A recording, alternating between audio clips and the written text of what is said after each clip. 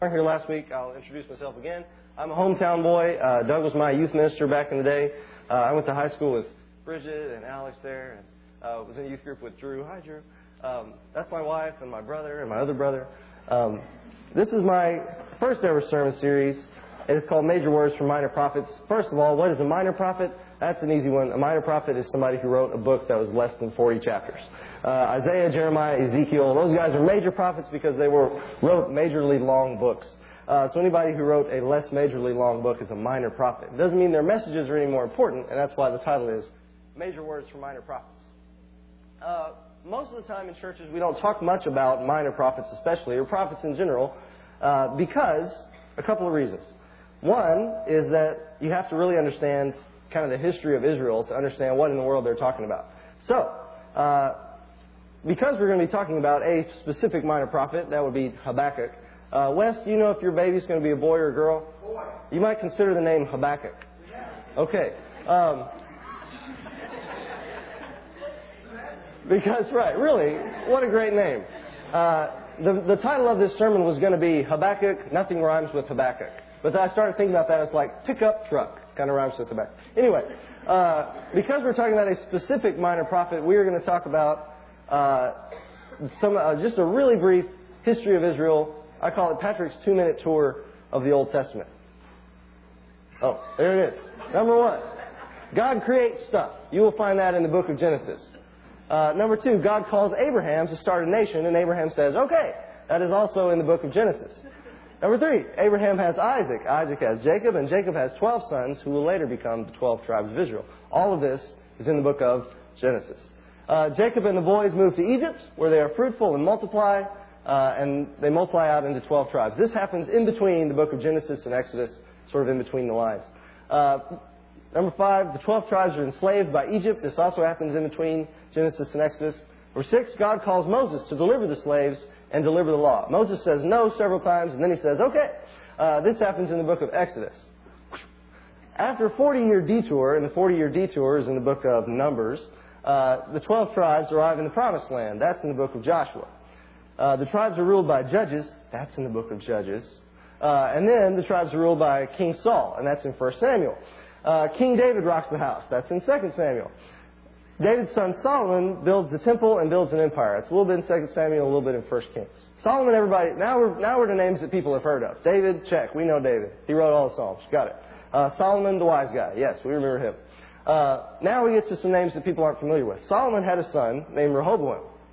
Solomon was wise about very many things, but he was not wise about raising children, apparently. And Rehoboam was dumb and did some things that caused a civil war in the kingdom of Israel, and the kingdom to split. The 10 tribes were the northern kingdom of Israel, and 2 tribes, the kingdom of Judah, which Rehoboam and Solomon and David were all from, and Benjamin, they formed the south, and they're Judah. Then, after 200 years of idolatry and injustice, Israel is destroyed by the Assyrian Empire. 10 tribes, a whole nation, just wiped out by the Assyrians. We talked about the book of Amos last week, and we talked about Amos delivering a message of doom to the people of Israel because they were unjust, because they mistreated the poor. And because they did that, it showed that they did not love God. And so God warned them and warned them and warned them, and they didn't take it, and so God wiped them out. Then, the Assyrian Empire was destroyed by the Babylonian Empire. Years pass. So 100 years after the nation of Israel is destroyed, a guy named Habakkuk happens along, and Habakkuk is, as Amos was, a prophet. What is a prophet? I can explain it to you, but I feel also that it can be explained very well by an asparagus. So, an asparagus will now explain. This was a memorable day because he showed up. Jonah. Now, Jonah was the prophet of God, which means he was one of the very special people God used to deliver messages to Israel. He was kind of like a mailman, except his letters came straight from God. Anyway, Jonah loved helping his friends by bringing them God's messages. Sometimes the messages were good, sometimes they were not so good. But when a prophet talked, everybody listened. And that's what a prophet is. A prophet is like a mailman. A prophet delivers a message from God. And that's the first thing on your sheet here is a prophet is someone who receives a message from God and then delivers it. So, Habakkuk is a prophet, Amos is a prophet. Normally when we think of a prophet, we think of somebody who tells the future. And prophets did that. Jonah, for instance, was a prophet who told the future, but it was a conditional future. Jonah told the people of Nineveh, God is going to destroy you if you don't change. Amos' message was a conditional message of the future. God will destroy you if you don't change. And they didn't change, and God destroyed them. So we normally think of a prophet as someone who tells the future, but they don't always tell the future. Sometimes they tell people how it is. And that's also what Amos did, was told people how it was. You heard also from VeggieTales here that a prophet sometimes delivers a good message and sometimes delivers a bad message. Last week, Amos was kind of a bad message. Israel is going to die. Most people would consider a bad message. Habakkuk actually is on the other end of the spectrum. Habakkuk delivers a good message. I've heard this said about the Bible and about prophets in general, and it's also great for preaching in general, is that the Word of God, the purpose of the Word of God is to do two things, is to comfort the afflicted and to afflict the comfortable. So Amos comes to people who are sitting back, fat and sassy, and just satisfied with their lives and not doing what God wants them to do. And Amos delivers a message that afflicts them. And Amos tells them, you need to be concerned about what God is concerned about. You need to be concerned about the poor. Habakkuk is coming at a time when the southern kingdom, those two tribes in the south, they are on the verge of being destroyed. It is a time when the nation of Judah doesn't know what's going to happen to it. Their future is uncertain, and things are looking rough. And Habakkuk comes at that time and delivers a message from God which brings comfort to those who are afflicted. So if you have a Bible with you, turn to the book of Habakkuk if you can find it. It's on page 13, 16. I'm just kidding. All the pages are different in the different Bibles. Anyway, it's right after Nahum, Micah, Amos. If you hit Malachi, you've gone too far. It's after Isaiah, Jeremiah, Ezekiel, all those long ones. So take a minute, if you can, to find Habakkuk. Habakkuk is an unusual prophet because Habakkuk engages in conversation with God. Most prophets receive a message, they deliver the message, and there's not much back and forth between the prophet and God. There are occasionally prophets who do that. Jeremiah is one who honestly spends a lot of time complaining to God, not so much liking the task that God has given him to do. And so Jeremiah spends a lot of time talking to God. But really, Habakkuk and Jeremiah are the only prophets who really, you might consider it talking back, but we'll call it engaging in conversation with God. In fact, Habakkuk opens, it says that at the very first chapter, very first verse, it says that this is an oracle which Habakkuk receives, but it opens with a question from Habakkuk to God. And the question goes a little something like this. Habakkuk chapter 1, verse 2. How long, O Lord, will I call for help and you will not hear? I cry out to you violence, yet you do not save. Why do you make me see iniquity? Why do you cause me to look on wickedness? Yes, destruction and violence are all around me. Strife exists and contention arises. Therefore the law is ignored. Justice is not upheld. The wicked surround the righteous. Therefore justice comes out perverted. So, that's the question. God, I see wickedness all around me. Why is that again? Habakkuk basically is asking the question, and we've probably all asked this question at some point or another. Basically asks the question, why do bad things happen to good people? And why do good things happen to bad people? That's the question that Habakkuk asks. How many of you have ever wondered that? Show of hands. Why do bad things happen to good people and good things happen to bad people? Well, you're in good company because a prophet of God, a man whose job is to deliver a message of God, is asking God the same exact question. God, how long will I cry for help and you not hear? Why do the wicked surround the righteous? Why do the wicked prosper? This is a question that's all over the Bible, by the way. It's in just a whole bunch of the Psalms and also in the prophets. Habakkuk basically accuses God of being unjust. And you may have had a head scratcher about this question too in the past. If God is good and God is all powerful, then why do bad things happen? That is a head scratcher. It is said, I haven't seen official proof of this, but it's said that Einstein believed in the possibility of there being a creative force behind the universe, like a creator. But Einstein just couldn't understand how a good and all-powerful God would allow bad things to happen. So, if you're confused by that, Einstein was confused by that too. So, take that for what it's worth. Habakkuk basically accuses God of being unjust. Accuses God of just asking God, God, why is this way? And God answers that He has a plan. Habakkuk chapter 1, verse 5. God answers, this is God's response to Habakkuk's question. Look among the nations, observe, be astonished, wonder, because I am doing something in your days that you would not believe if you were told. That sounds good. God says, just you wait, I've got something up my sleeve. And then the next part is a little less exciting, especially for Judah. Behold, I am raising up the Chaldeans, or Babylonians is another name for them, that fierce and impetuous people who march through the earth to seize dwelling places which are not theirs. Now think about this for a second.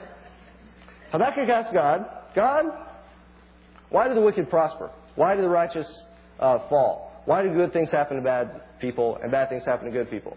And God's answer is, you haven't seen anything yet.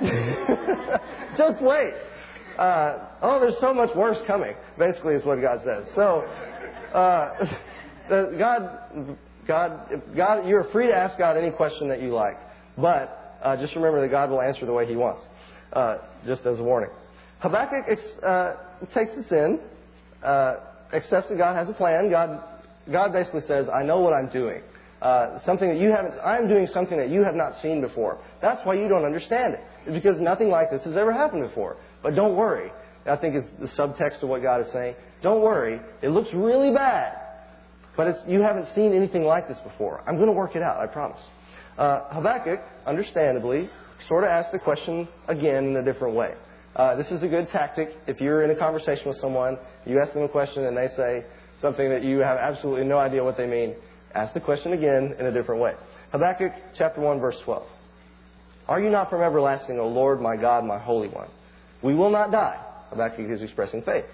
You, O Lord, have appointed them to judge. Habakkuk says, I get that. You've appointed the Babylonians. I can live with that. And you, O Rock, have established them to correct. Your eyes are too pure to approve evil, and you cannot look on wickedness with favor. Why do you look with favor on those who deal treacherously? Why are you silent when the wicked swallow up those more righteous than they? So Habakkuk says, yes, okay, I accept that. You've appointed the Babylonians to judge Israel, to take them to task, to punish them for their sins. I can accept that. But I can't, because you don't accept the righteous, and yet you seem to be accepting.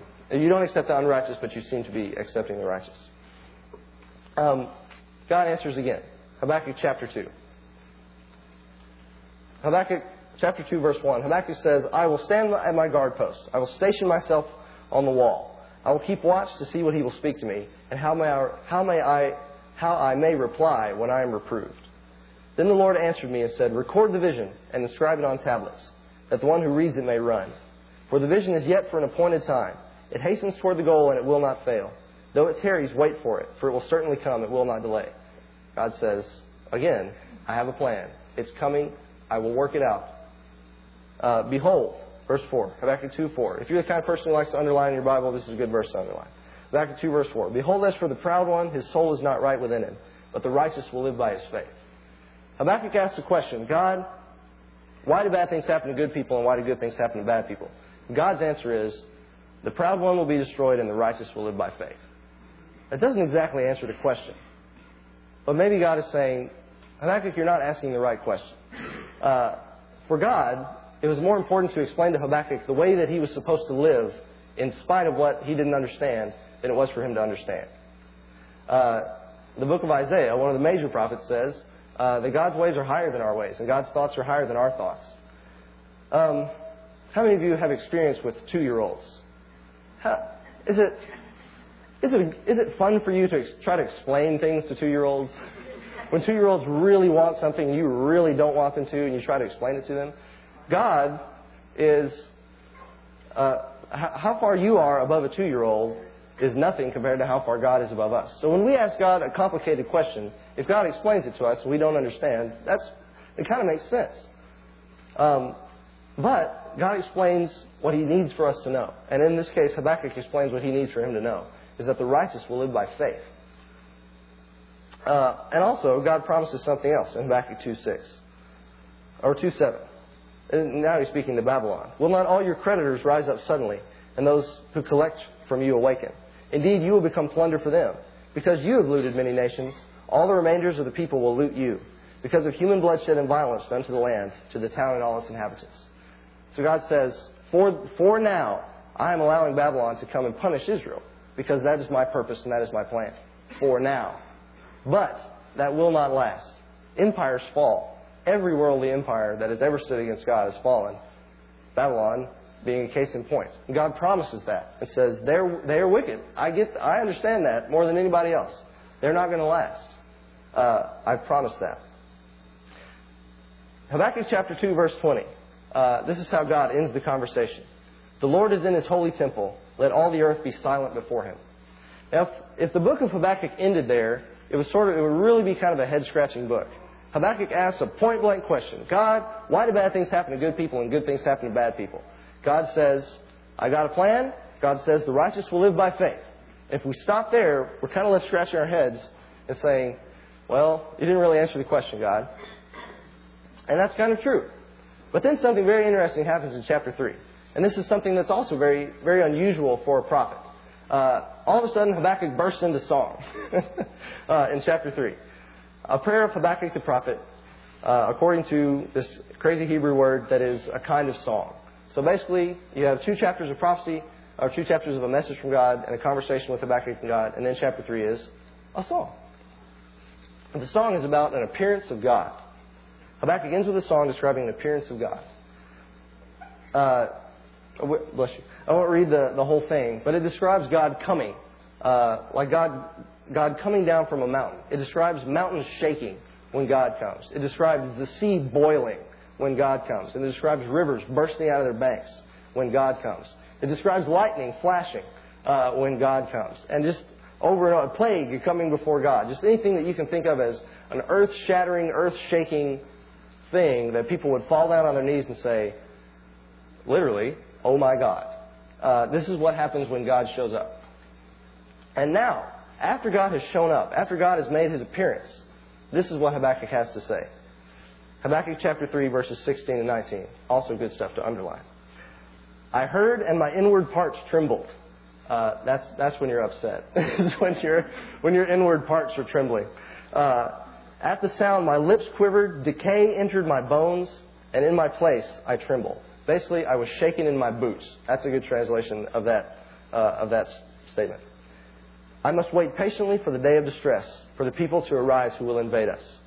Now, get this. Verse 17.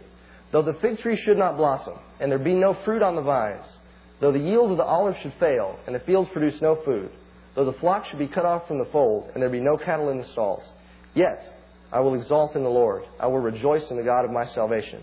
The Lord God is my strength, and He has made my feet like hinds' feet, and He makes me walk on my high places. For the choir director on my stringed instruments.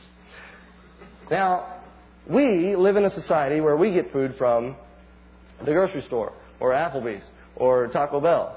That's good stuff. Taco Bell had it last night. Anyway, that's the society we live in. And when we hear things like the fig tree will not blossom, there will be no cattle in the fields, we think, that's bad for the farmers, because none of us are farmers. But imagine a society where everybody got their food from a field. Imagine a society where everybody got their food from a cow, a literal cow out in the field. And now read this again. Though the fig tree should not blossom, there will be no fruit on the vines. Though the yield of the olive should fail, and the fields produce no food, even then I will trust in God. In our terms, imagine saying it like this. Even if there's no food on the grocery store shelves, if every restaurant closes because there's no food, yet I will trust in God. Can you imagine how much of a disaster that would be? You remember when Y2K was coming and everybody was really upset and everybody was buying canned food and stuffing it in their pantry? I won't ask for confessions of who bought canned food and bottled water to stuff in their pantry. But people were doing that, and people started to really think about, how long would we survive if all the technology that we depend on shut down? This is what Habakkuk is basically asking, is basically imagining. If everything that we depend on shuts down, we're facing starvation, basically is what Habakkuk is saying. Even though we're facing starvation, I will trust in God. I think Habakkuk got the message. God said the righteous will live by faith. That's what I want from you, Habakkuk, is trust in me. Trust that I have a plan. And after God shows up, after God makes His appearance, Habakkuk says, even if there's no food in the grocery store aisles, I will trust in God. And not even trust in God, not even hold out. God is my strength, and He has made my feet like the feet of deer and makes me walk on high places. Not just that I'm going to hold out, but that even in the midst of that, even in the midst of facing starvation, God is going to take me to higher places than I've ever been before. That's kind of a crazy statement of faith.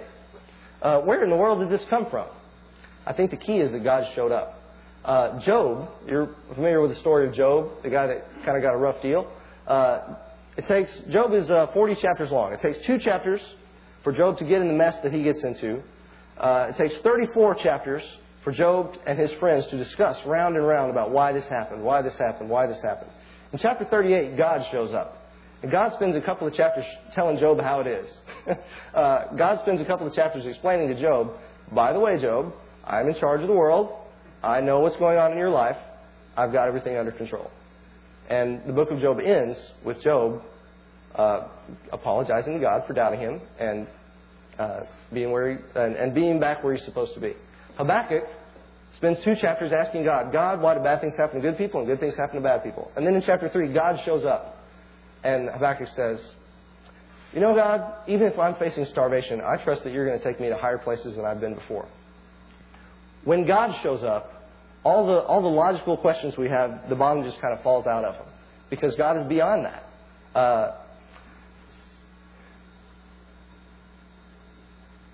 The people of Israel, after they got destroyed by Babylon, went into exile and they came back. Years and years and years and years passed. And then a man named Jesus came. Jesus came and said that he was the Son of God. Jesus came and basically said that if you know me, you know the Father. Jesus said, if you want to know what God is like, watch me. And then Jesus died on the cross. And then he rose from the dead. Jesus took all these questions about the character. What Habakkuk is asking is a question about the character of God. God, are you sure that you are who you say you are? And are you sure you're about what you say you're about? Because I see good people suffering, and I see bad people really making it. Are you sure you're in control? Jesus came and answered that question by dying on the cross and not letting death and sin win and coming back from the dead. God proved once and for all His character on the cross. I can't answer the question, if God is all good and God is all powerful, why do bad things happen to good people? I can't answer that question logically.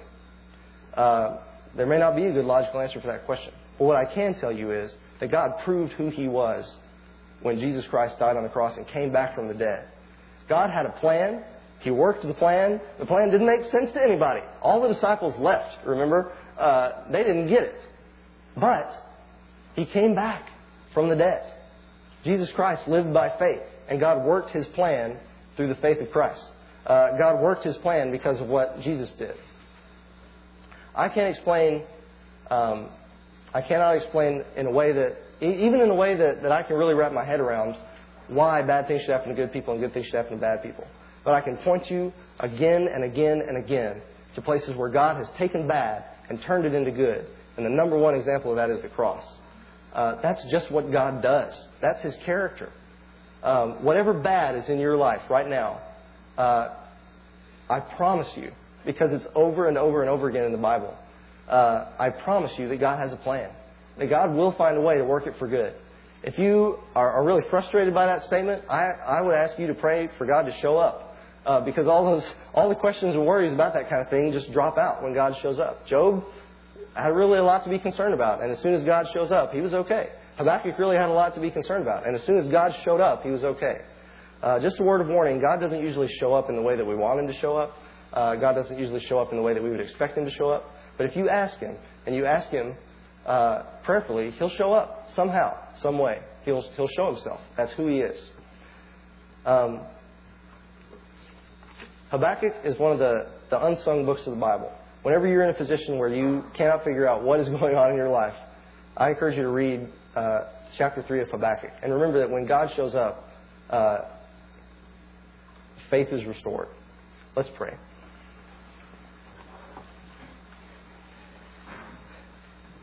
Heavenly Father, I pray that Your Word delivered a word of comfort today. God, I pray that the things that You have done in the past, God, would give us faith for the future. God, that You have shown us over and over and over again who You are. And God, it's easy to look back and think that the people of the past had some kind of special insight, God.